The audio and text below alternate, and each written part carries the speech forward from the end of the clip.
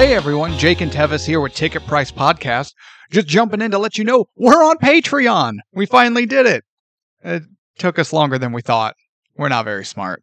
But if you enjoy the show, check us out. $3 subscription cost. Can't beat that. With it, you're going to get early access to our episodes. You're going to get bonus content, as well as our community forum. Laugh, joke about the show, tell us how bad we are, share your favorite moments, but most importantly, give us recommendations for movies you want to hear us talk about. If we like it, we're going to do your movie. We're going to give you a shout out during the show as a thank you for giving us the idea. Thank you all for listening. Ticket Price Podcast at Patreon. Check us out. Good morning, good afternoon, good evening, good whenever it is you're tuning in. Welcome to Ticket Price. I am your co-host, Jake, sitting across the way with me as always. My co-host and the only man who thinks Quentin Tarantino should stop directing and go back to acting, Tevis at Master Control. Tevis, how's it going? He was amazing at the end of Django. Oh my God, that was the best part. He should win an Oscar. No, he should never be in his movies ever again. That guy is a terrible actor. Yeah, it's almost like Stan Lee, though, where it's like, I kind of enjoy his cameos, like, you know, in Pulp Fiction, and I'm not at all going to even pretend like I'm going to recite any of that scene. Why? What's wrong with that scene? Oh! Oh! Yeah. I think the full gravity of what we're talking about kicked in. Yeah, I kept trying to recite in my head what he had said, and I kept thinking about coffee. And he's like, shut up, Jules. I don't need you to tell me how good my coffee is. I know how good my coffee is. I want to talk about... And I'm like, no, we can't. No, never mind. No. Yes, obviously the parts I was talking about was the coffee. Yeah.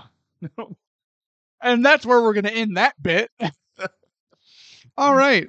Episode 10. Hey, we're moving on. Hey, episode 10. We've done 10 of these. This is our future right here, bright and shiny. We're all going to look back at this moment when we hit double digits. So for today, we are looking at Spider-Man Into the Spiderverse. Oh my God. I was so excited for this.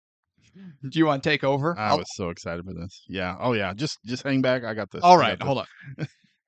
No. Okay. At least give me my intro. Yeah. You do your thing, and then I'll run with it. All right. Released in 2018. Screenplay by Phil Lord and Rodney Rothman. Directed by Bob Persichetti, Peter Ramsey, Rodney Rothman. Starring Jake Johnson, Nick Cage, Chris Pine. This movie is stacked. It's a surprisingly stacked cast. Mahershala Ali is in this. Mm-hmm. Lily Tomlin is in this. Haley Steinfeld. Who's the pig? He's John Mulvaney or Mulaney? Mulaney or something like that. Yeah. All the John Mulaney fans are gonna hate us. I know. Sorry, we don't really care about him. At least I don't. But he did a good job. Yeah, he did good as a Spider Ham. Yeah, Spider Pig. Spider Pig? Spider Ham? I don't know that character. I'm not gonna lie. I'm not actually a big Spider-Man guy, but this movie does turn me around on a few things. But okay, ratings. IMDb 8.4. What? Seems a little low. Doesn't it? Seem a little low. Oh, okay. Yeah, that's super low. Rotten Tomatoes 97. 97% on the Rotten Tomatoes, which I would be hard pressed to disagree on that. Is that our highest rated one? And that's what I was just double checking. And move over Rocky, because please. Clubber Lang just showed up and beat the shit out of you, because Spider-Man Into the Spiderverse is claiming the throne for highest overall rated movie we've done. Good. I don't want him on any of our top 10s for anything. No, never. Okay, this movie had a budget of estimate about $90 million, with a worldwide gross of $384.3 million. Estimate seems kind of low too. It does seem kind of low. I think I understand why. It was kind of a sleeper hit. It flew under the radar as far as big mainstream. I think it got more love after the fact. I 100% agree with that. We'll go into it when we do our history, but exactly. Okay, this movie did This movie with 81 award wins, including the Oscar for Best Animated Feature Film, That does not surprise me one bit. with an additional 57 nominations. Again, not shocked. This movie slapped. Yeah, slapped hard. Reviews from the time. Our friends at ebert.com gave it 3.5 stars, a pure blast of creative joy. Yeah, not a 4, which again, I think is their highest score. Yeah, I think What it did is too. What did we watch that they gave a 4 to? Probably Rocky Was it Rocky? or Last Voyage of the Demeter. Yeah, Rocky got 4 stars. The Foreigner, 1 star, and Into the Spiderverse, 3.5. Well, Hey, ebert.com, you're really coming off right now as what's his name? Nah, this whole bit's dead now because I forgot the asshole's name. just redo it. Okay. Well, no, I still don't remember the asshole's name. Really? The guy who does the wrestling, the Wrestling Observer, the newsletter. Oh, Cornette? No. Oh, I don't know then. Oh, damn it. It doesn't matter. John Moxley? John Moxley, I don't believe is capable of literacy, No. written or reading of any kind. No, I don't. I agree. Anyway, the hell Ebert. And the hell folks at Ebert, because Ebert is a place now, not a person. Yeah, that still bothers the hell out of me that they are using his name to promote their reviews. I don't know. It bothers me more than it should, I think. And I keep using them because I know it bothers both of us, but it really bothers you, so I keep doing it. We got to be consistent. So all right. Well, hey, I'm changing it up a little bit. The Verge described this movie as having a highly experimental style that works well, and that this movie is honest, truly unique, and shows that all other Spider-Man movies up to this point are wasted potential. Wow. Yeah. I would agree with about half of that review. Highly experimental style that works well. Yes. And the whole honest, truly unique. That's I agree with that. Wasted potential. Wasted potential thing. I wouldn't agree with that. I get what they're saying though. How many times have we rehashed Uncle Ben dies and with great power comes great responsibility when we could have been getting this or something more akin to this? Yeah, and I guess I would agree with because like not the Tobey Maguire ones, the Andrew Garfield ones were pretty much garbage, and Tom Holland, his are outstanding, but I don't think they really gained their footing quite yet at this time.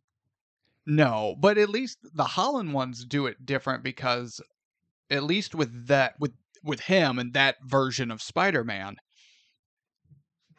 the Uncle Ben all that just kind of happens. And we don't see any of it because we don't need to see any of it. We get Spider-Man in Captain America Civil War. Right. And he just shows up for a fight scene. You're like, oh shit, there's Spider-Man, right? Yeah. And that's cool. And then when he finally even got his own movie, it's been him and Aunt May for a while now. Yeah, they don't touch on that. And I'm okay with that. Me like too. We don't there are 2 characters in the world we do not need any more backstory on. It's Spider-Man and it's Wolverine. We got it. And Batman. Oh yeah, God. I thought that's where you were going. Oh, Batman. You know what? I didn't even think of Batman because I was thinking Marvel. Yeah. But you're right. We don't need to see Batman's parents eat it anymore. Although I do enjoy watching his parents eat it. Wow. Actually, my wife and I watched Joker with Joaquin Phoenix recently. Just that one part where his parents get killed? Yeah. Put that on loop? Yeah. And I just laugh hysterically as popcorn falls out of my mouth. I'm like, ah! Eat it. But also, the actors they get to portray Mr. and Mrs. Wayne are way too old to have 10-year-old Bruce as a son. There's no way. Well, they got Jeffrey Dean Morgan, and I don't remember what movie that one was, but yeah, Jeffrey Dean Morgan was the dad. That's fine. Jeffrey Dean Morgan isn't 65. So no, watching the Waynes eat it is a guilty pleasure of mine. Okay. Uncle Ben makes me sad. We'll make a Thomas and Martha Wayne. We'll make a compilation of all of them. of every single time they die. And We'll put it on our Patreon bonus content. there you go. Listen and watch me laugh hysterically as the Waynes eat it in every incarnation that's ever existed. Yes. Man, this episode went dark. Yeah, it did. As they always do. Kind of. But we're not talking about Batman or the Waynes eating it. Yeah, get on topic. Yeah, because we're ever on topic. No, we're talking about Spider-Man. That's who we're talking about. Uncle Ben eats it, but we don't see that in this one either. Very briefly, my history with this movie is really simple. Before watching it for this episode, I had seen it one previous time. I had remembered enjoying it. I remembered some major plot moments or details because it hadn't been all that long ago since I had seen it. And that's pretty much it. When the first time my wife and I decided to sit down and watch it, we went, oh yeah, hey, we can rent that. And everyone says it's good. We should check that out. But that's going back to, I feel like a lot of this movie's love came after the fact, after the theater runtime, because I don't even remember seeing that it was a movie to be seen in theaters. I don't remember it having a theatrical run. I remember it being here in our theater, but I don't know for how long. I don't remember if it was a very long time. Going to my history with this, I was very much against it. When I first seen the trailer for it, I was like, no. Because this is about the time Sony was teaming up with Disney to bring Spider-Man into the MCU. Mm-hmm. And it felt like they were trying to just grasp at straws and do anything to get Spider-Man out there. And I was afraid. Like, this movie is going to be awful because you have all, why is Spider-Ham in it? Are they just throwing Spider-Man at the wall and see what sticks? Which they all should. They're Spider-Man. But wait, hold on. I can't decide if I hate that joke or not. The only reason I don't hate it is because I'm fairly certain it was unintentional until it happened. It was unintentional. Yeah, okay. So I'll give you a pass this time. Thank you. This time. So I was very much against it because I didn't want to go into another Andrew Garfield crap show. And that's what I was afraid I was going to get. And my daughter watched it when it came out on Netflix or one of the streaming services. We're not sponsored by Netflix, so screw you, Netflix. Unless you would like to sponsor. Unless you would. Yes. In which case, we love Netflix. Well, Netflix is amazing. But she watched it on Netflix one day, and she talked me into watching it. And I am so glad she did. I put this... Let me back up. I was as wrong about this movie as I was wrong about Heath Ledger being cast as the Joker. Now we're back to Batman. I'm back to Batman. I hated the fact that Heath Ledger was cast, and I was so wrong. Yeah. And I will say, when I first sat down and finished watching this movie for the first time, I was so very wrong. It was fantastic. Well, I just want to say that I will pay handsomely for the soundbite of you going, I was as wrong about that as I was about, and then just cut it off. So I can play it and then insert my own punchline. Because I have so many punchlines for I was as wrong about that as I was, ... I just want that soundbite. I can edit that and I can save it. Yeah. I'll definitely save that. My birthday's coming up. If you want to just give me that soundbite. I'll do that one next to the one of you laughing. Yeah. No, the amount of self-control I had to not jump in with 100 different comments when you said that, I am very proud of myself. And that was my one good deed for the day. I'm not holding back anymore. All right, let's do it. Let's do it. It's about as wrong as marriage. I don't know. It was about as wrong as that marriage as it was with the other marriage. Boom. So, okay. Are we ready to dive into this thing? Let's dive into it. Okay. So first off, one of the things that obviously separates this movie from any of the other Spider-Man movies, it's Miles Morales. And I knew nothing about him. Very, very little. Because again, I'm not a Spider-Man guy, so I don't keep up with the Spider-Man comics. I don't know the extended lore, like him and Spider-Gwen and I don't know because I'm not a Spider-Man guy, but I knew he existed, right? Yeah. But that's about it. So this movie really is my first and for the most part only real time with the character. You know, if you're fans of like the Ultimate Alliance video games, which 3 is fine. It's fine. 1 and 2 are iconic. 3 is fine. And Miles gets almost more like a cameo appearance, you I know. didn't know that. Yeah. So there's like that. But as far as actually being able to sink your teeth into who this character is, this movie is kind of it for me. And I think that holds true for most of the mainstream audience. That's the way it was for me, as far as, and with the other characters too, like Spider-Gwen and Spider-Noir, and I knew nothing about any of those because I was a straight Peter Parker, Spider-Man, my guy, that was it. Mhm. And I never really strayed one way or the other. So I'm not going to even attempt to throw a dart at the board to figure out what dimension or universe that this particular Spider-Man story takes place in, because, you know, in comics, canonically, what it's Earth 616 is the actual like comic Earth. Oh yeah. So where this Miles fits into, I have no idea. Yeah, But and even the MCU is Earth something. Yeah. Something. I don't know. So this I'm not version, that big of a nerd. This version of Peter of Spider-Man, is this the best Spider-Man?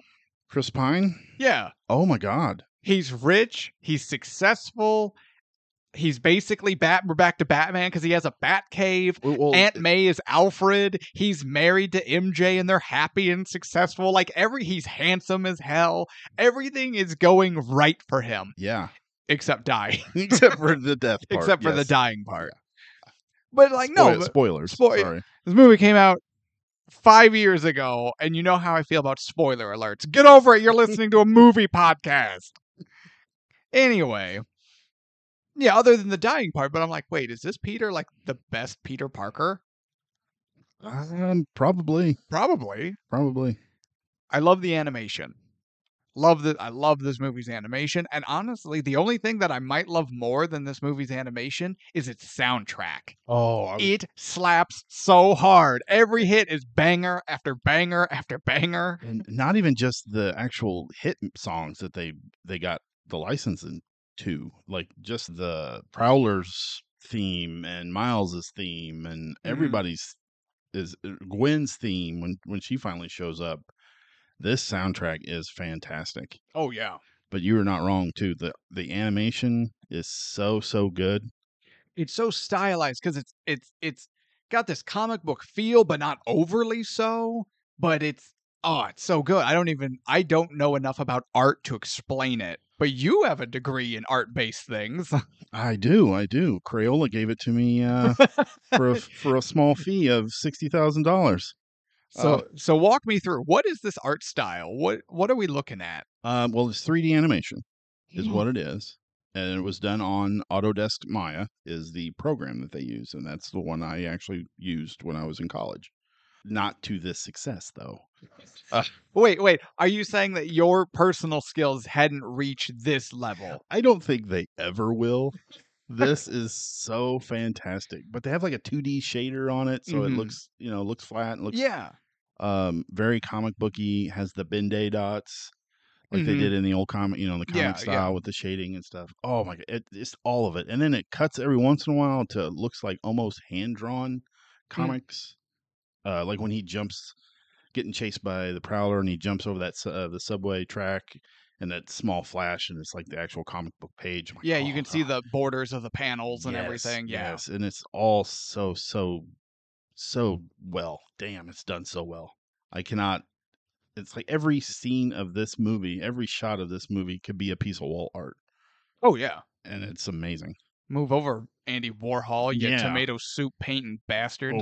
Overrated. Hate modern art. Hate it. Let's just fill museums with this in the modern section. Absolutely. I'd be okay with that. Absolutely. We meet Miles. We met Peter. We meet Miles. We go through the intro. Can we just appreciate how awkward he is? He's an awkward teen. Oh, I love it. And he's got his headphones on. He's jamming to his song, and he knows none of the words. And I appreciate that so much. But the ones he knows, he hits them hard, boy. Yeah.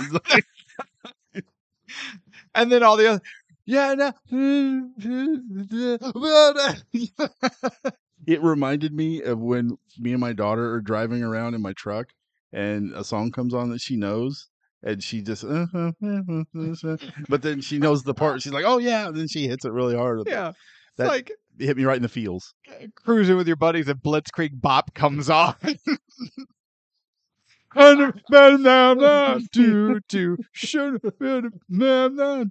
Blitzkrieg Bop. Oh my Yeah.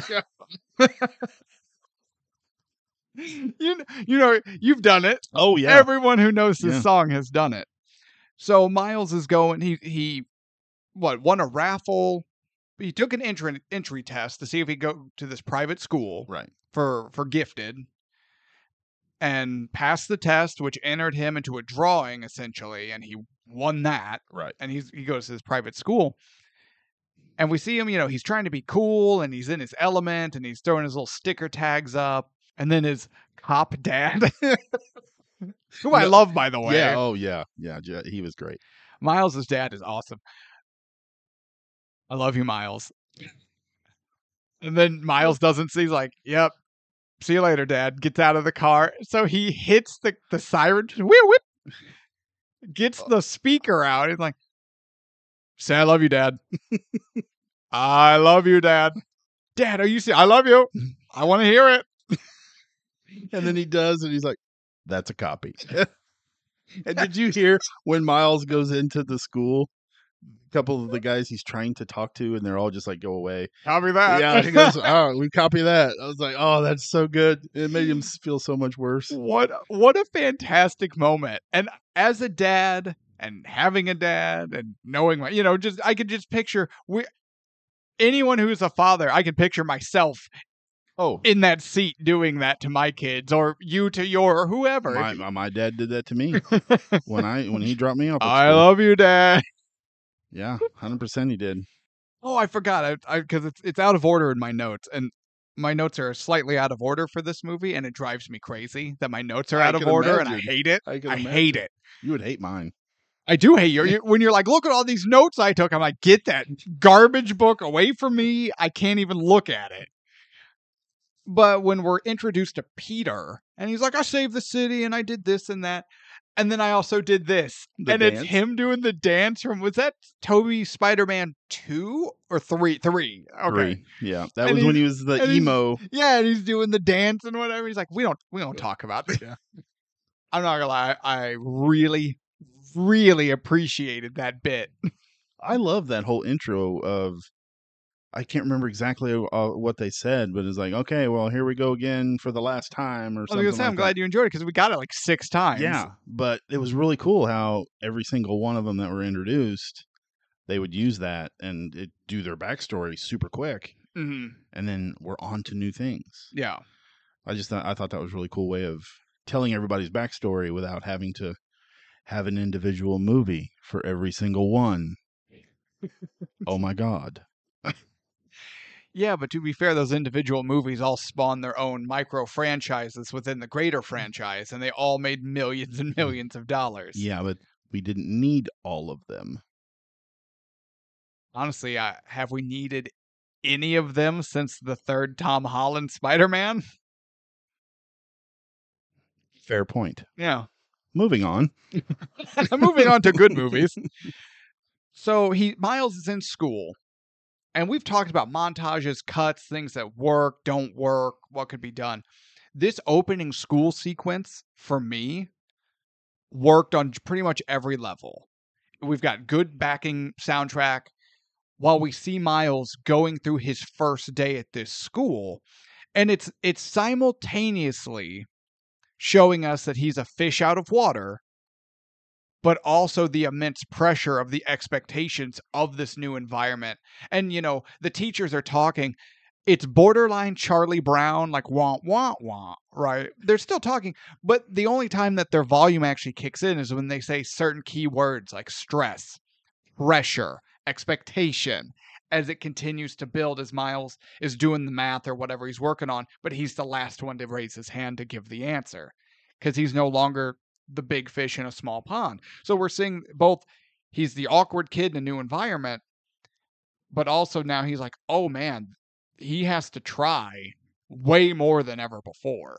Yeah, he's not the smartest kid in the class anymore. Exactly. And so And he probably honestly is, but he's just new and he doesn't know anybody, and so he's a little slow to put himself out there. he's playing catch up. Yes. Yeah.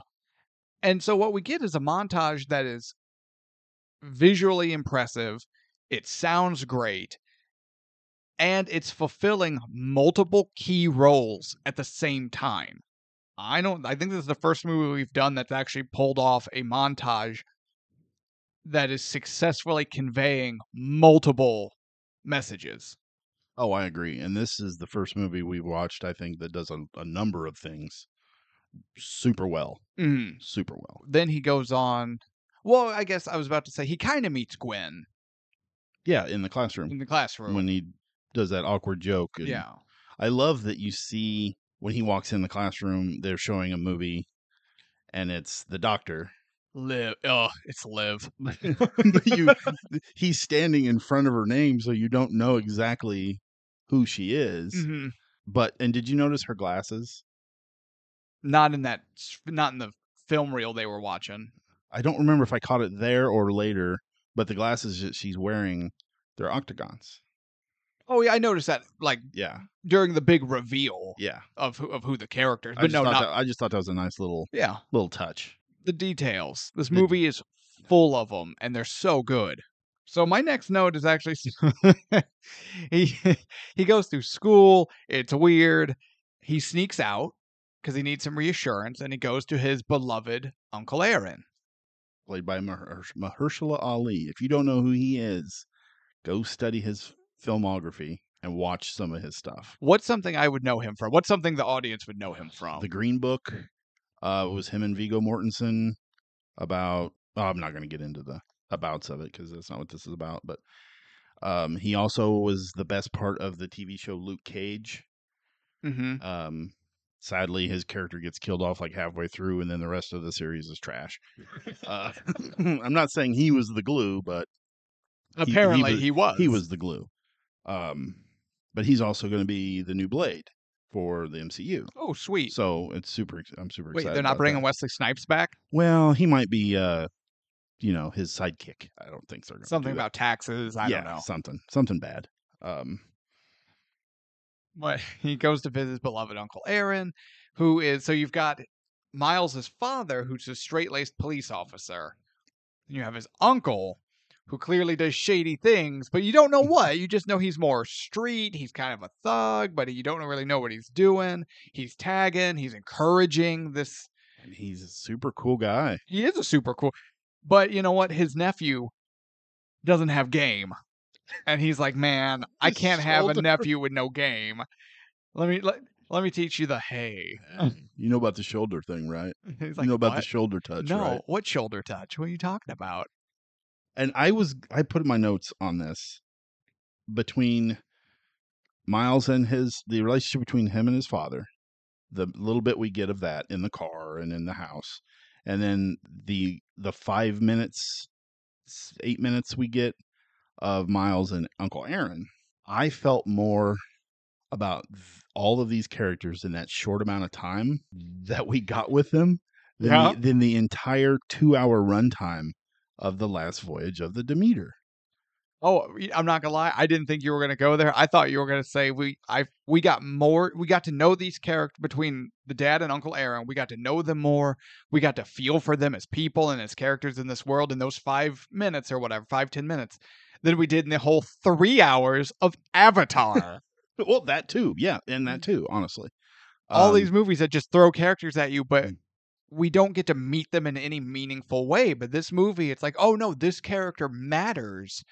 And so while they have limited screen time, it's going to be the most impactful we can make it. Yeah, and you don't get any backstory of their relationship or how they became as close. It's just, here, these two are together. They're having a good time. You can tell that they know each other really, really well. They care for each other really, really well. Can you really well? I'm doing a throwback to Rocky. But you can tell that they have a meaningful relationship.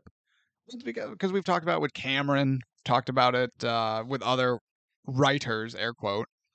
Kubrick, you bastard. You think I'm going to let you go? Never, son. Never. Has he been on all 10 of our episodes? If not, it's real close. And I think I've managed to slander James Cameron in every movie we've done, or every episode we've done since Avatar. Probably, yeah. Not letting you go either. But the writers of this movie, they're showing us these relationships. You know why we don't have a whole backstory? Because it's telling us. We don't need that. We're seeing how they interact, how these characters intertwine in the moment. And that's how you create emotional resonance. Yeah, and it works. But that's the thing. Even his mom, who we see even less of, but you know she's a nurse. You can see her trying to get herself, her son, and her husband ready, and she's just like, come on, guys. And then we get, she's giving that long, kissy goodbye like any mom does. And, and even Miles is more, he reciprocates it more with her than he does with his dad, showing, even the difference in his relationship with his mom versus with his dad, because that's what good storytelling can do when it's done right. Yeah, the mom shows how much she loves him in two different ways. Like, hey, hurry up, we gotta get going. I gotta get you to your school on time, And then she realizes he's going to be gone for the entire week, and she's like, oh my God, I gotta get all this I can get. I don't care if you're late, type of deal. And yeah, you definitely see their relationship is not necessarily better, but healthier. Yeah, I think it's different. It is, but it's with every father and son and mother. They're all different. Not to get too psychological on this episode, because we're not qualified to talk about. I'm not even qualified to talk about this movie. What the hell are we doing? So let's talk about this movie, right? So Uncle Aaron, hey. We learned the shoulder touch technique. I love this guy. But then he sees in Miles's notes a new tagging design. Yes. And he's like, oh, I got a spot. And they go tagging. And they do this beautiful piece of art on a wall in the subway, where we also get a montage of them tagging while the escaped radioactive spider dances, plays, gets thrown and flipped around. Like the way it's incorporated into each shot, in its own way is fantastic, because the spider bite is coming, but at one point it's on his sleeve, and then it gets into his shirt, but then it falls out and it's near Uncle Aaron and goes near him, and you're like, is Uncle Aaron gonna get bit? And then it just, the way they interweave it is a small micro story in of itself within this greater picture. And the tagging part, I love this. When Uncle Aaron had Miles up on his shoulders, and he's trying to reach that very tip top, and the camera's looking down, and he's spraying, and then you see some of the spray off, I guess, hitting the camera. Mm-hmm. Oh man, that was super cool. Yeah, that was super cool. But then, go ahead. I was gonna say no, and to the spider, did you notice that it glitches? Yeah, just like the characters later from the other dimensions. Because it's part of Alchemax?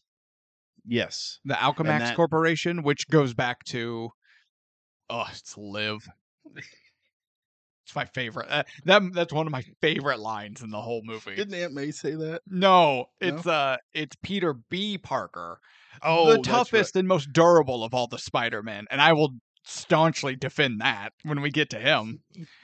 If Chris Pine, if this Spider-Man is the most successful, the Jake Johnson Spider-Man is the toughest, most durable SOB that has ever put the suit on. Takes a tombstone to the face.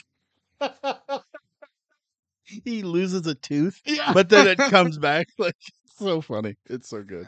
Hey, maybe that Peter's got some kind of regenerative powers. We don't know. He's from another dimension. So, but Miles ultimately gets bit.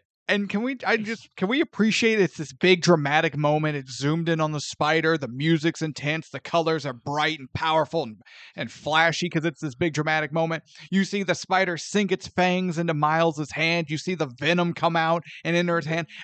And then it cuts out to Miles, who could not give a single shit and just slaps it. Just gives it a single slap, kills it, moves on with his day. Could not care that there's a spider the size of a White Castle slider on his hand.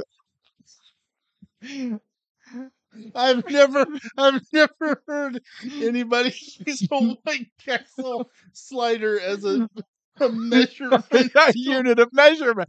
Am I wrong? That spider is huge. And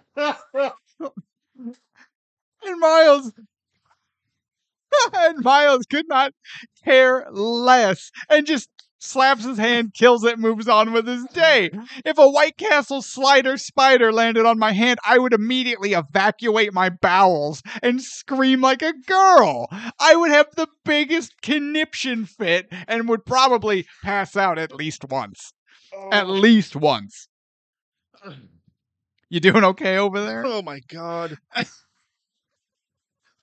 Yeah, the next time I ever need to measure anything, I'm gonna have my kid like, can you go grab me? She's like, oh, you need the tape measure? I'm like, no, go give me that White Castle slider out of the freezer. This is roughly 5 White Castle sliders long and about 4 sliders tall. We can do this.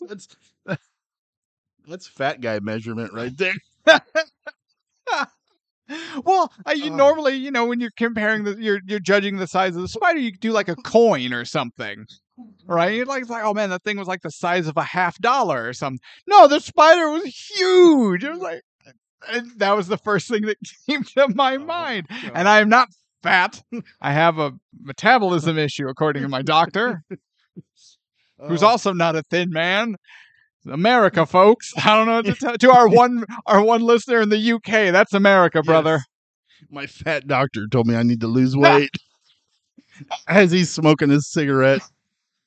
I remember. I can think of several PE teachers who were giving us orders while they sat on the bleachers because they themselves were too large and unhealthy to do a push-up or jog a lap because they would die. Or they'd make you jog and then get in the golf cart and go after you. Yeah, they're telling me to go faster while they're in a cart. Yeah. I will turn around and fight you because you do not have the constitution to fight back. Oh. No, there was so many of those, I guess, expectation subversions in this movie where you think one thing's going to happen and, something else does. Like he just calmly like, oh, smacks that spider off of his hand. It was so funny. So funny. So we've been talking about like the writing a lot, and how that's how you introduce characters, establish their relationship, make your audience feel something for those characters. But it's a movie. There's also visual storytelling, and that is what the artists of this movie and the director and editor that's what they're doing. They're using the visual medium of the film to make us think one thing and then hit us with the punchline after. And it works. It works every time because it's all this buildup and then boom, slapping sandwiches. I knew that would get you too, and that's why I said it. Oh, Jesus Christ. Miles has a rough day. Oh, the next once day? His spider powers kick in. Once whatever venom, the radioactivity, whatever alternate dimension nonsense is coursing through him, he has a rough day. Yeah, he's probably wishing he could do that day over. Probably. I feel like that was a joke of some kind. And no. Okay. No. The way you're looking at me, you're like, do that day over? And I'm like, I don't, there's no time travel in this movie. I don't. Except Gwen goes back a week. But that's neither here nor there. Yeah, no, I wasn't. Although, can you really say she went back a week when she's like, I got teleported a week back, but I was also in a different dimension. You're in another dimension. You can't just say it teleported me a week, in the past. You're in a different dimension. That time is irrelevant now. Yeah.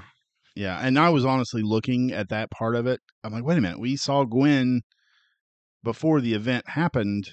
How did she? I'm like, oh, did I find a mistake? Was this a mistake? Well, but then they explained it later because I paid attention this time. Well, and also Patreon fans, we've got our discussion threads and whatever. Hit us up because I believe one of her powers, she can hop dimensions. Like she herself can hop dimensions without a MacGuffin of some sort. Well, in the sequel to this, she joins like the Spider core or whatever that's called. I don't remember. There's But a they have spider core? Yeah, they have a spider core.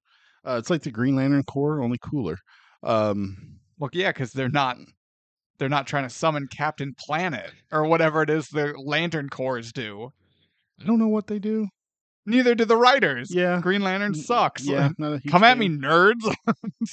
But in the sequel, they have like watches or Apple Watch or whatever. I don't know. But they can open up portals and jump in and go back and forth. Okay. No, I thought in the comics, I thought Gwen could just do that. That I don't know. Okay. No. Hit us up, nerds. Yeah. Tell us how wrong we are. Oh, always. So, and also Miles' explanation for his really bad day of his spider powers coming in is it's puberty. I think I'm going through puberty. I mean, I already went through puberty and I am out of it now as I am a man who has gone through puberty. And Gwen's like, I don't think you know what puberty is. He's so sweaty. It's He's like what me No. go ahead. He's what I imagine you would be like watching a horror movie. Yeah, it's just sweaty and clammy all the time. I'm weirdly sticky, and I don't know why. And I can't touch anyone, or otherwise I get glued to their hair. And it's bad. It's real bad. How did they shave the exact handprint of Miles out of her hair? With a razor? Yeah, but how did they get his exact finger? It's like when he painted him with the spray can in the subway. And he just went around it. It's like when you'd put your handprint on the paper and you would draw over it and then you'd make it into a turkey when you were in elementary school. Sure, yeah. It's the same way. It's the same concept. Yeah, but wouldn't you just shave that whole block of her hair out? I don't know. It's a movie. Okay. About interdimensional travel, and this is what you're worried about? A little bit, yeah. Okay. Well, so far, this has been the only thing the movie has given me to worry about. Because you're not wrong.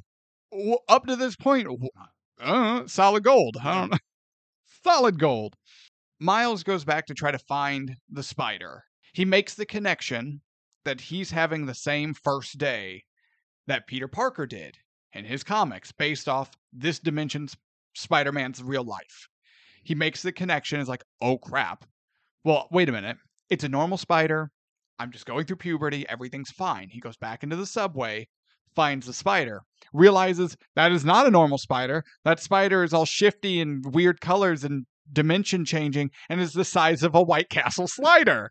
No spider is that big. And then Green Goblin crashes through the wall and he finds himself in the middle of some stuff. Yeah, I'm not familiar with this Green Goblin. Oh, I've seen this iteration before. Yeah, that I had not. And yeah, where he's actually like a giant goblin with wings. Yeah, and when I saw that in the trailer, I was like, no, that's not. No. I was very much against it. Mm-hmm. But then watching it, man, this is really good. And now I don't think this is the first time we've seen, we being just the comic book style audience, whether it's movies, video games, comics, TV, all the media that's out there. I don't think this is the first time we saw that iteration of Goblin. Unless it was in one of the Spider-Man video games where they actually done a good job of the swing mechanics. Which also was 2018. That's right. Yeah. Yeah. But no, I was never familiar with it. Now, he looked fine. I'm going to say this, and I'm going to say it once, and I'm not going to dwell on it. Everyone's like, oh, this guy, Jake's going to dwell on it. I'm not going to dwell on it. Shut up. You're dwelling on it. Kingpin has never looked worse.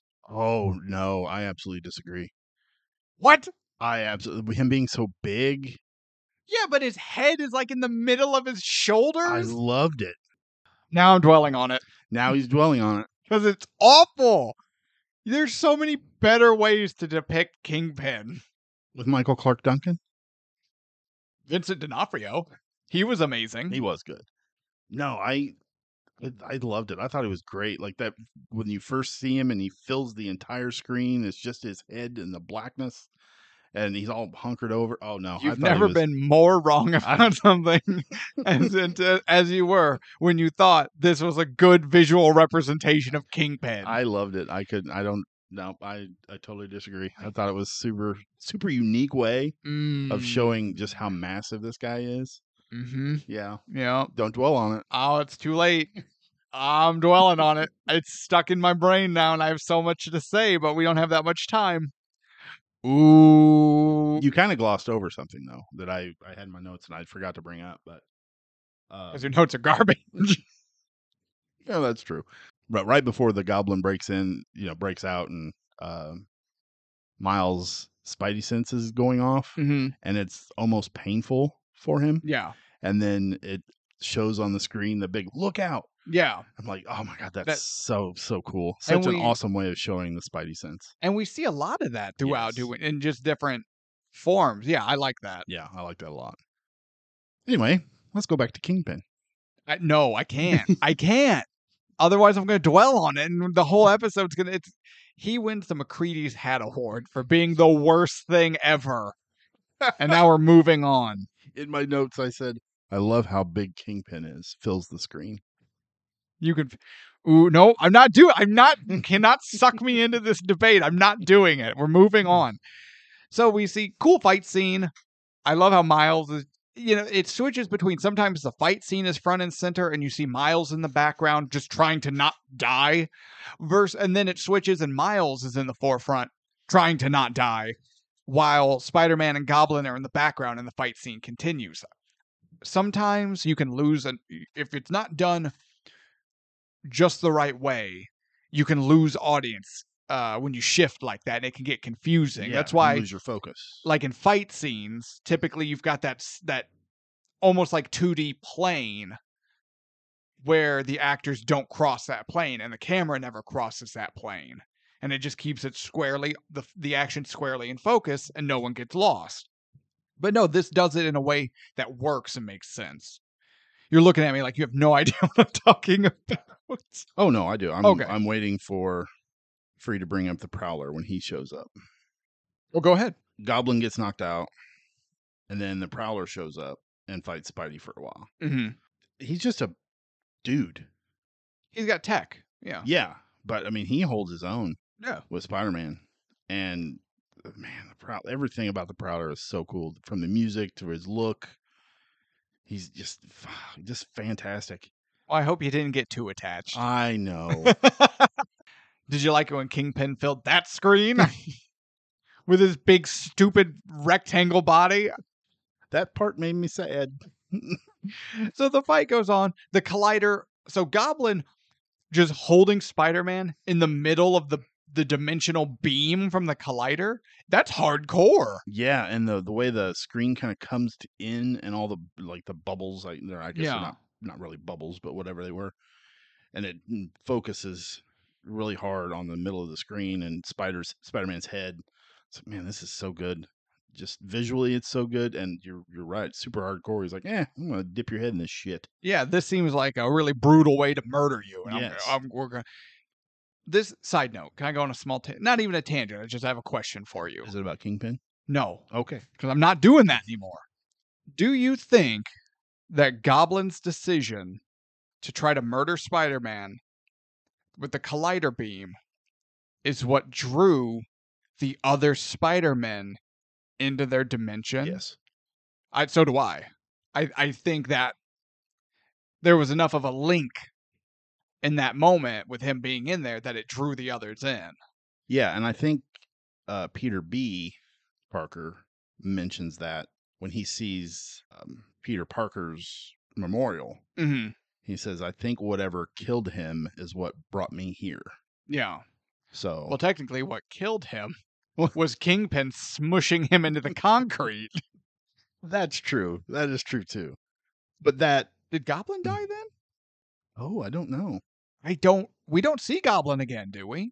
I don't know. I don't think so. Because then we get Doc Ock, we get Scorpion, we get Tombstone. Tombstone, yeah. But we don't get Goblin again, do we? I think Goblin died then, too, in the Collider explosion. He may have, honestly. I don't recall. Suck it, Norman. Yeah.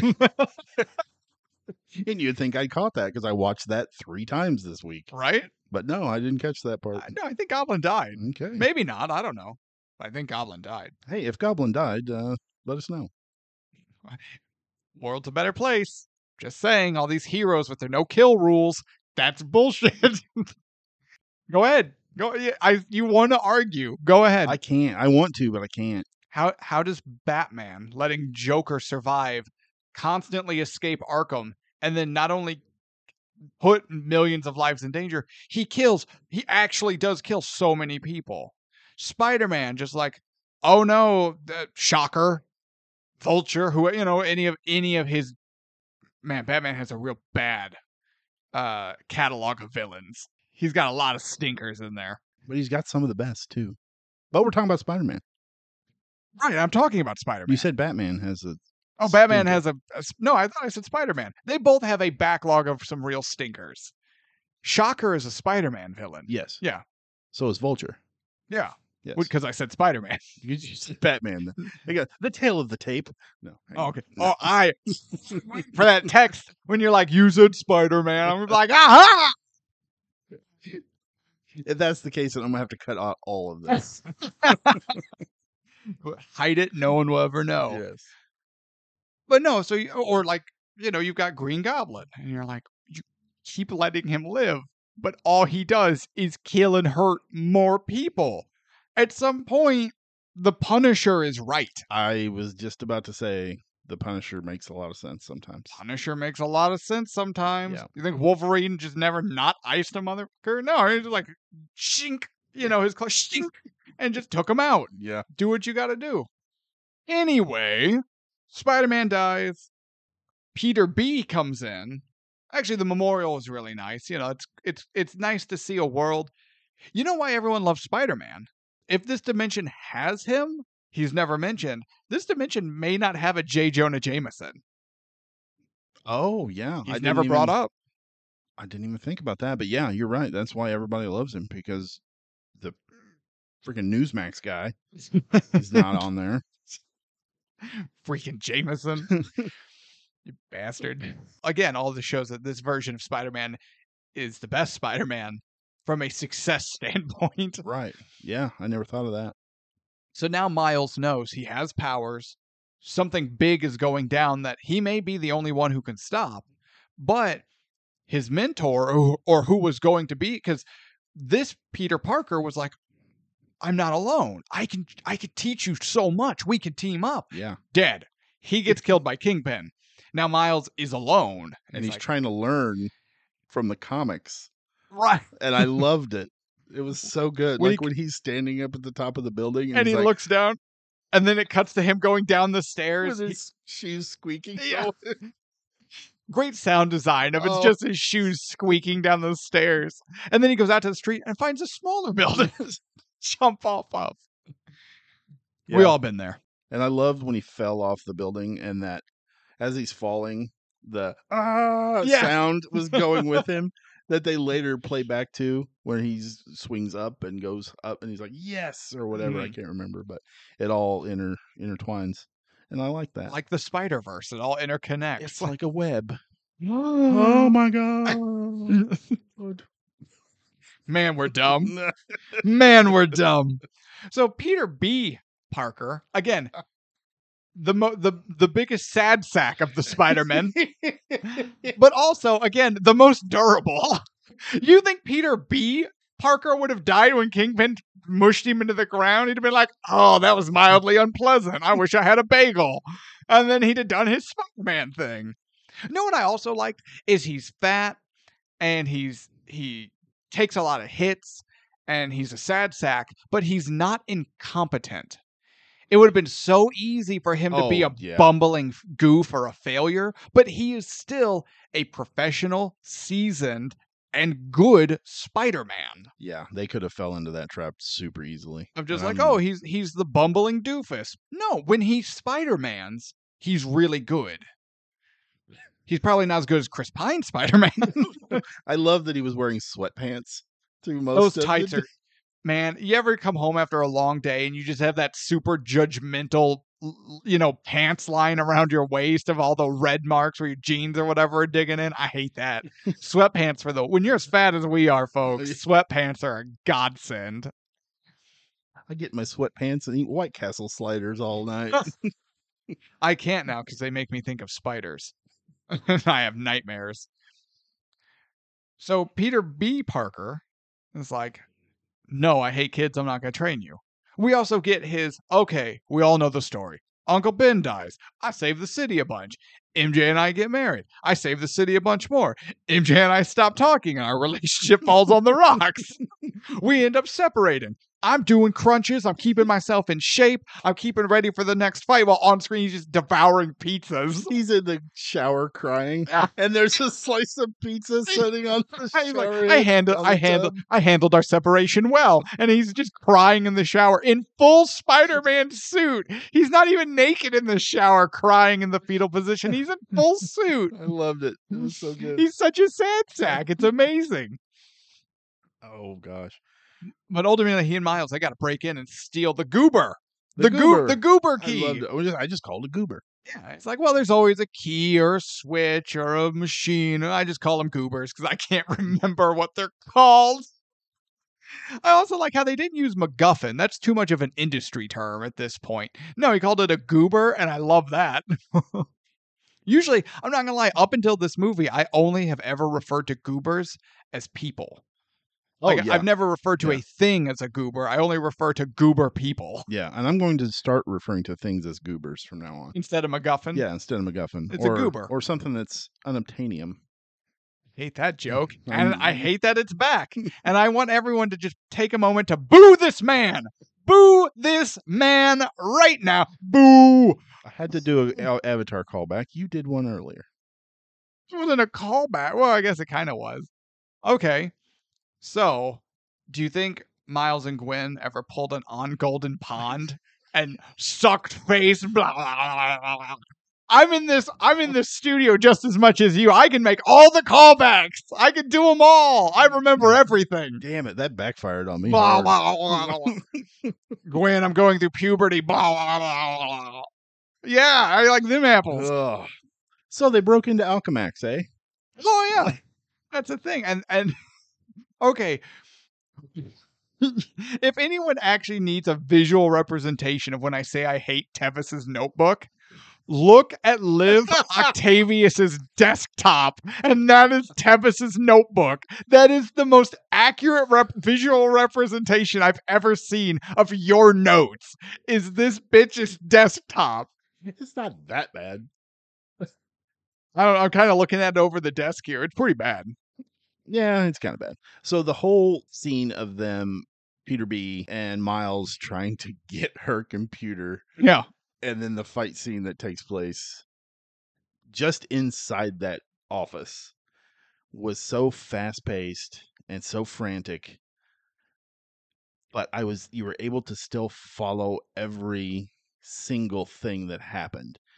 He grabs the medicine ball or whatever it is. Yeah, the medicine ball chair. And she tries to hit him with her tentacle, and he picks it up and it bounces, and and it's just all that. And it's so frantic and so fast, but yet I was never ever once confused. This movie's so organized. The pre-production and the what do you call it? An animation when you're doing Storyboards? Your storyboarding is so on point. Oh, I would love to just see their storyboards for this.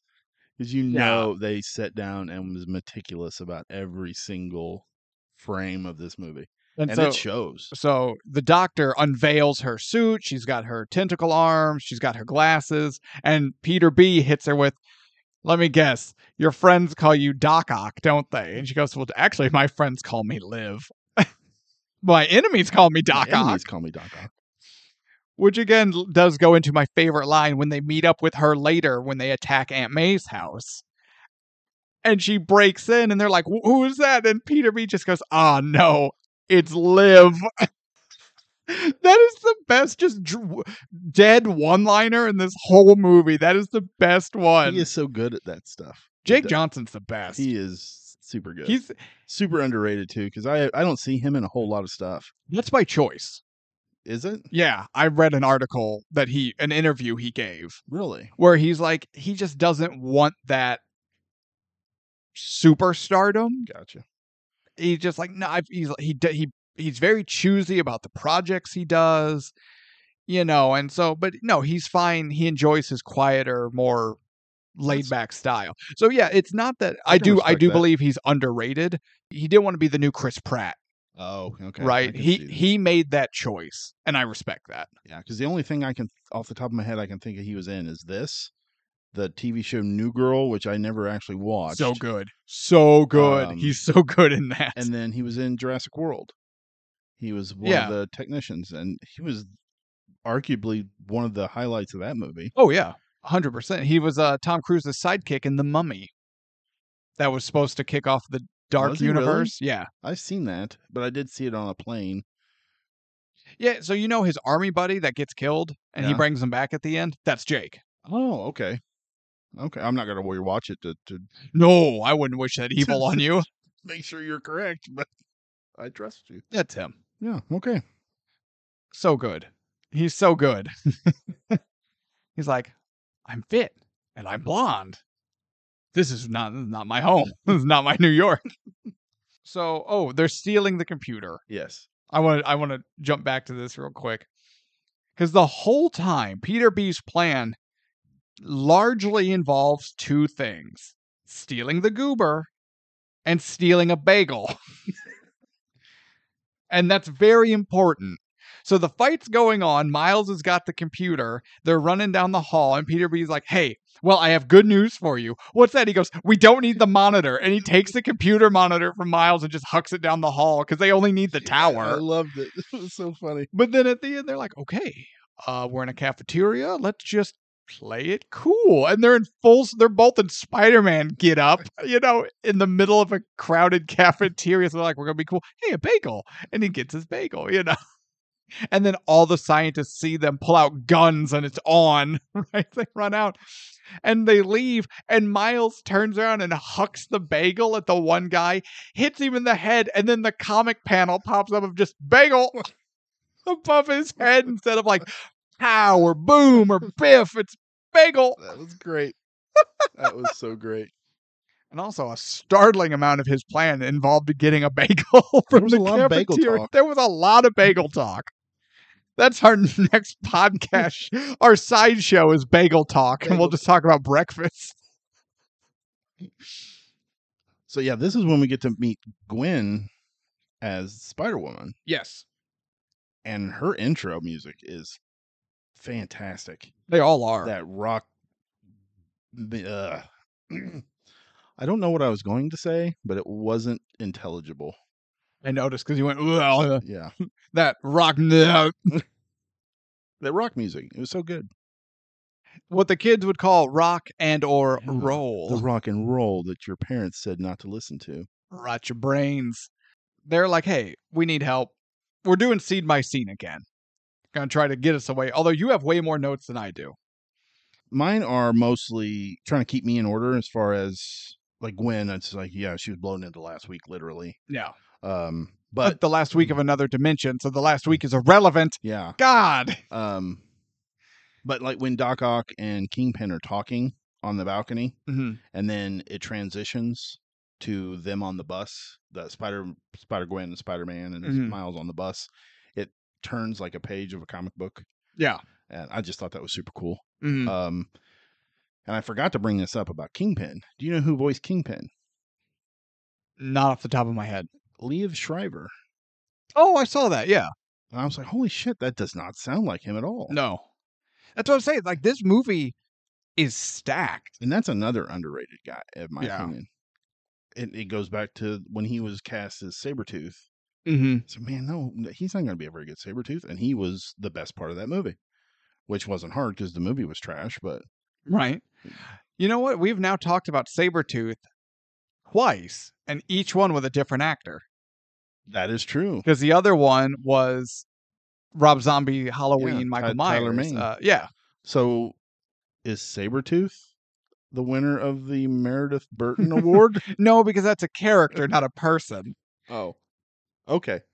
Anyway. He may be our most referenced character, who has nothing to do with anything we've talked about. That's true. That's true. So where are we at now? Aunt May's house? Yeah. Okay. They meet the other spider people.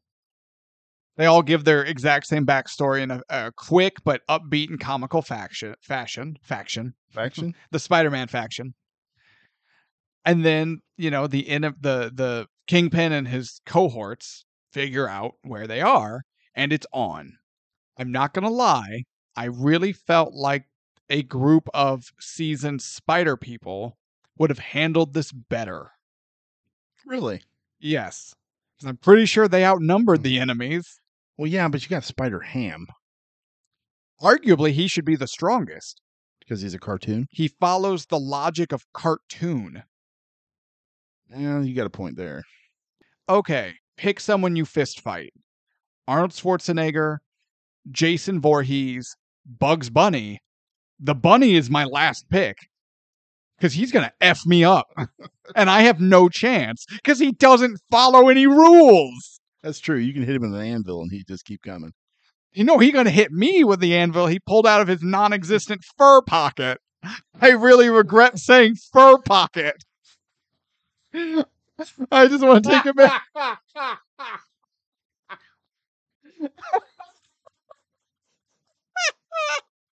I would like to take a second and apologize to everyone for that. But once Tevis recovers, he's not going to survive this episode, folks. Oh my god.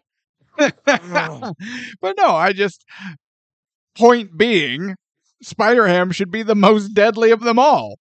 Noir Spider-Man actively fistfights Nazis. You tell me he can't handle Scorpion? Scorpion is about as D-list as it gets. My heart hurts. Oh my Too many God. White Castle sliders. Fur pocket. I said I was sorry. I regretted it instantly.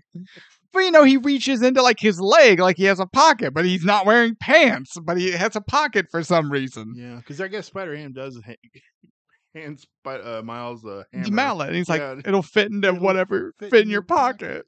He drops an anvil on one of the enemies, and I don't remember if that was this Scorpion. fight scene or the big fight scene at the end. Yeah, I think it was at the end. I think it was at the end, but yeah, he saves Penny Parker, who I've never heard of other than this movie, by dropping an anvil on Scorpion. That's true. That is true. Holy God. I really like Peter B's lesson of, like, there comes a point in time where all the training, all the practice, all the preparation, that's good, but there comes a point where it's just a leap of faith. Prepare all you want, you have to take that plunge eventually. And no matter how much you've prepared, you're never ready for it. Yeah, I have leap of faith in my notes. I've seen how many notes you've taken on this movie. I imagine it's in there somewhere. There's only so many English words that you can combine to form sentences. I'm sure leap of faith just scrambled its way out there eventually. I hate you. Oh. So before we pass over this part, Uncle Aaron dying. Because he's going to kill new Spider-Man. Yeah. Miles takes his mask off to reveal it's him. And he's like, Uncle Aaron. And he's being grasped by the throat, Mm-hmm. and he could hardly talk. And he just, Uncle Aaron, Uncle Aaron. Yeah. Oh my God, that. But then Uncle Aaron takes his mask off, and he's like, I can't. He's, you know, it's not even like he's torn between his duty and his family. Like, you know how some movies might play. Like, there was no doubt in my mind for a second that he was not going to kill Miles. That never even crossed his mind. I think he kind of maintains his grip for a second more out of the shock that it's his nephew he's been fighting. I don't believe there was any thought or any debate in his head of to finish him off or not. I did for a second, because he takes Miles's mask and he pulls it back down, and I thought, oh, he might actually do it. But then he immediately lets go. And See, I guess I read the scene differently, because right before he pulls the mask down, Kingpin is like, what are you doing? Finish him. And now Aaron knows he has an audience, and he doesn't want Kingpin or Doc Ock or whoever to see his nephew's face. That's how I took it. Okay, I didn't take it that way. Even in that, I took it as an act of protecting his nephew. God dang, that makes me love it even more. Right? Yeah, Uncle Aaron was never in a million. We talked about, I think we had joked before about how in Quantum Mania, every possible version of Scott Lang is like, oh shit, we have to help Cassie. Yeah. And they all work together to help get their goal to help Cassie, right? In all dimensions of Uncle Aaron, none of them hurt Miles. Okay. Yeah, that I didn't take it that way, but the way when you explain it now, oh yeah, that makes me love it even more. See, I feel like I explain these movies more to you than our audience. Well, yeah, because half the time I don't pay attention to any of it. You never even watched Grumpy Old Man. We, we were not even supposed to watch that movie. I watched the trailer for it. So Uncle Aaron gets shot Yep. by Kingpin, and then Miles takes him and swings away, and they're in the alleyway. Uncle Aaron is dying, and he says to Miles, and I wrote this down because this every time I hear it, just kills me. Okay. He says, "I let you down, man. I let you down." And the way he says it, it's really, I don't know, it just hits me really hard. And then he croaks. Why? Because I think either in this moment or even throughout when they were meeting before, he talks about how, his Miles's dad, his brother, is a good guy. He's super straight laced and everything, but he's a good guy and just wants the best for Miles, as does Aaron in his own way. He's doing it his own way, but their goals are aligned. He just wants the best for his nephew, but he also wants to be that supportive role model. And in that moment, he could hide the Prowler from Miles, and that just be that dirty secret Miles never has to know about, and Uncle Aaron can then live his life the way he does, but also still present the image of himself that he wants Miles to see. Well, that curtain is torn down, Yeah, when and he's in the now, apartment, yeah, and that then he knows that the Prowler is his uncle, and then the music hits, and he's yeah. just sitting there invisible, and you still see his eyes are super big, and it's like he's torn, Mm-hmm. he's hurting. And Uncle Aaron, now dying, knows like that dirty secret's out. My nephew knows that I am legitimately a bad guy. Like, as far as I guess his career path, he's a career criminal. He's a Right, career right. supervillain. And now he knows. He's like, yeah. The one thing I think that he would have kept hidden from Miles forever, because he knows that there's no way to sugarcoat it. There's no way to spin it into a good thing. And still be that hero, that inspirational figure that Miles can look up to, and be the Prowler. I've seen all the Spider-Man movies, I'm sorry. so I've seen Uncle Ben die like 12 times. Is it as funny as when the Waynes die? None of them have ever been as impactful as Miles losing Uncle Aaron. Yeah. But we never actually get to really meet or grow attached to Uncle Ben. I think we spend just as much time with Uncle Ben as we do Uncle Aaron. We don't really spend a whole lot of time with him. Yeah, I don't know. Once you get into the apartment scene and the hay, and then there's the tagging sequence, which goes on for a while. It might be. Yeah, Might be. and now the death sequence. I think we get a fair amount of time with Aaron. Maybe not though. I don't know. Not enough. I need more Aaron. Well, he dies I know. from a gunshot. Just one gunshot. Yeah. What suit are you wearing? You don't have bullet protection? What kind of bad planning is this? Got him right between the seams. Well, Kingpin with that giant head and his big stupid eyes, he was a crack shot. The only other quote I wrote down was Spider Pig when he said the hardest part about this job is you can't always save everybody. Yeah. I like that one a lot. Well, I didn't write it down, but once Uncle Aaron dies, Miles is like, you guys don't understand. And Gwen and Pig and Peter B. and everyone's like, Miles, we're probably the only people who understand. And Noir kicks in with, what a hardcore origin story. And they're like, dude, shut up. I just love that. I love that. What a hardcore origin. Really, other than, obviously we're not trying to go scene by scene.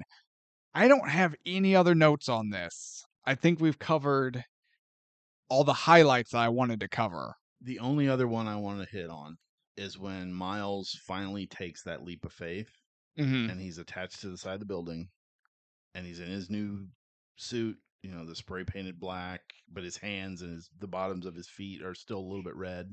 Well, he's still wearing his Jordans. But he looks super cool. And then he jumps off the building and the glass breaks because he's, tears it off as he jumps. And then the music comes on, What's Up, Danger? Mm-hmm. Never heard that song before in my entire life. I don't know what it is. I don't know who sings it. But then he's falling and the image is inverted. It looks like the skyscrapers and stuff are up top and he's falling upwards. It's like he's ascending. Yes. Yeah. Oh my God. It's the visually that kills me every time. I'm like, that is amazing. Yeah. Just whoever thought of, let's do it this way. Like, you're a genius. Falling upwards, folks. Kind of like what I did going up the stairs. Ascending. Read a book, man. Okay, so just gonna move on. Moving on. Hey, I'm an art major. So I have a degree in crayons, okay? Leave me alone. no, you have a degree written in crayon. Or as we pronounced it growing up in St. Louis, crayons. What? Yeah, we pronounced it crayons. Crayons? Crayons. C-R-A-N-S. Crayons. Like crayons. Like crayon. No, berries? just C-R-A-N. Yeah, I guess. Crayons. Okay. Shout out to my homies who say crayons. It is crayon, so we're wrong. Yeah. So closing thoughts on this movie. Not crayons. Oh, my turn? Yes! Oh. I was passing you the ball, Butterfingers. The 90s Chicago Bulls, we are not. Now, this movie is underrated, I will say. This is probably the best Spider-Man up to this point. Everything about this movie is spot on, from the acting to the visuals, the music. There is not a single flaw in this movie. Other than the hair trim, the haircut. And the handprint. Apparently Kingpin, too. And 100%. That huge swing and a miss. I dare say this is a perfect movie. It's about as close as, 97 on Rotten Tomatoes. It's our highest rated movie thus far. That is too low. Well, IMDb gave it a 8.4. I am now deleting the IMDb app I have on my phone. This movie, every time I watch it, I still get the feels in every spot that I've got it watching it the first time. Every spot? Every spot, even in my fur pocket.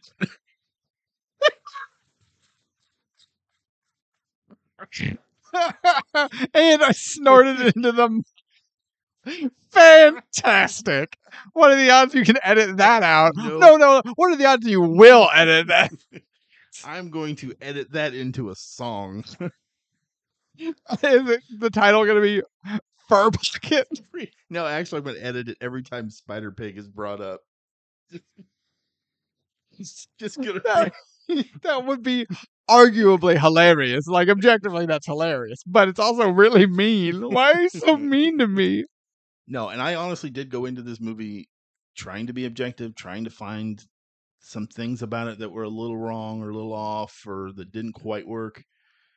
Like I said, I watched this 3 times this week, and no, there's nothing wrong with this movie at all. This is as close to a perfect movie, I think, as you can get. My turn? Yeah, Butterfingers. Well, you didn't even segue. You just put it. Sorry. Let's try that again. Your turn. Oh, thank you. Catch. Boom. Pass. Bounce. Receive. Bounce. Man, we're bad at our jobs. So I guess my closing thoughts is I agree. This movie is as close to perfect as you can get. I typically am very harsh on the movies we watch. Watching movies under the rule set that we've set for ourselves for this show makes me hate movies. And a lot of times throughout the week I question, do I even like movies? Because most of the time I don't. No, this is fantastic. To give a rating system, I have always been partial of 5 stars. 1 to 5. No decimals. 10 is too much. When you do 10s with decimals, what are you even doing with your life? 1 being this is the absolute worst thing that's ever been made. 3 is average. It's fine. It's good. It's enjoyable. 4 is it is exceptional. And then 5 being near perfect. It's not perfect. It's a perfect score, but it's not. I'm not saying that this is a perfect film, video game, whatever, because that's impossible. Right. Right. But if 3 is your good average, 4 is exceptional. 5 is you must, absolutely must watch this movie. You have to. If you have not seen this movie, you've done yourself a disservice up to this point. You need to watch this ticket price 5-star movie. And I actually enjoy movies, apparently. But they have to be insanely good, is what I'm learning, which bums me out, too. Anything else, sir? No. This movie is definitely worth the ticket price. All right, then. I think we're done here for the day. I'm Jake. That's Tevis. I'm gonna go have me A slider? I couldn't even get it out. Well, eat enough of them, you're not going to get them out either. Thank you for just throwing the hand up, saying just keep going. You're done. All right, folks. Actually, so we have a bit of a special coming up for our Patreon subscribers. We have a special episode coming out on Patreon just for you guys. Stay tuned. And for our next movie, we've got it pulled from the hat. We are looking at the Western film. I Why can't. did you say it like that? Oh, like Western classic, and I went no, Western. It's a film, and it's a Western. It's a Western set of images put together in sequence. They fall upwards. Dumbass. No, next week we're looking at Young Guns. Hey. Episode 11, we're looking at Young Guns. Be sure to tune in. We look forward to entertaining you with our rapier-like wit. And Patreon fans, special episode coming up just for you. Have a good night.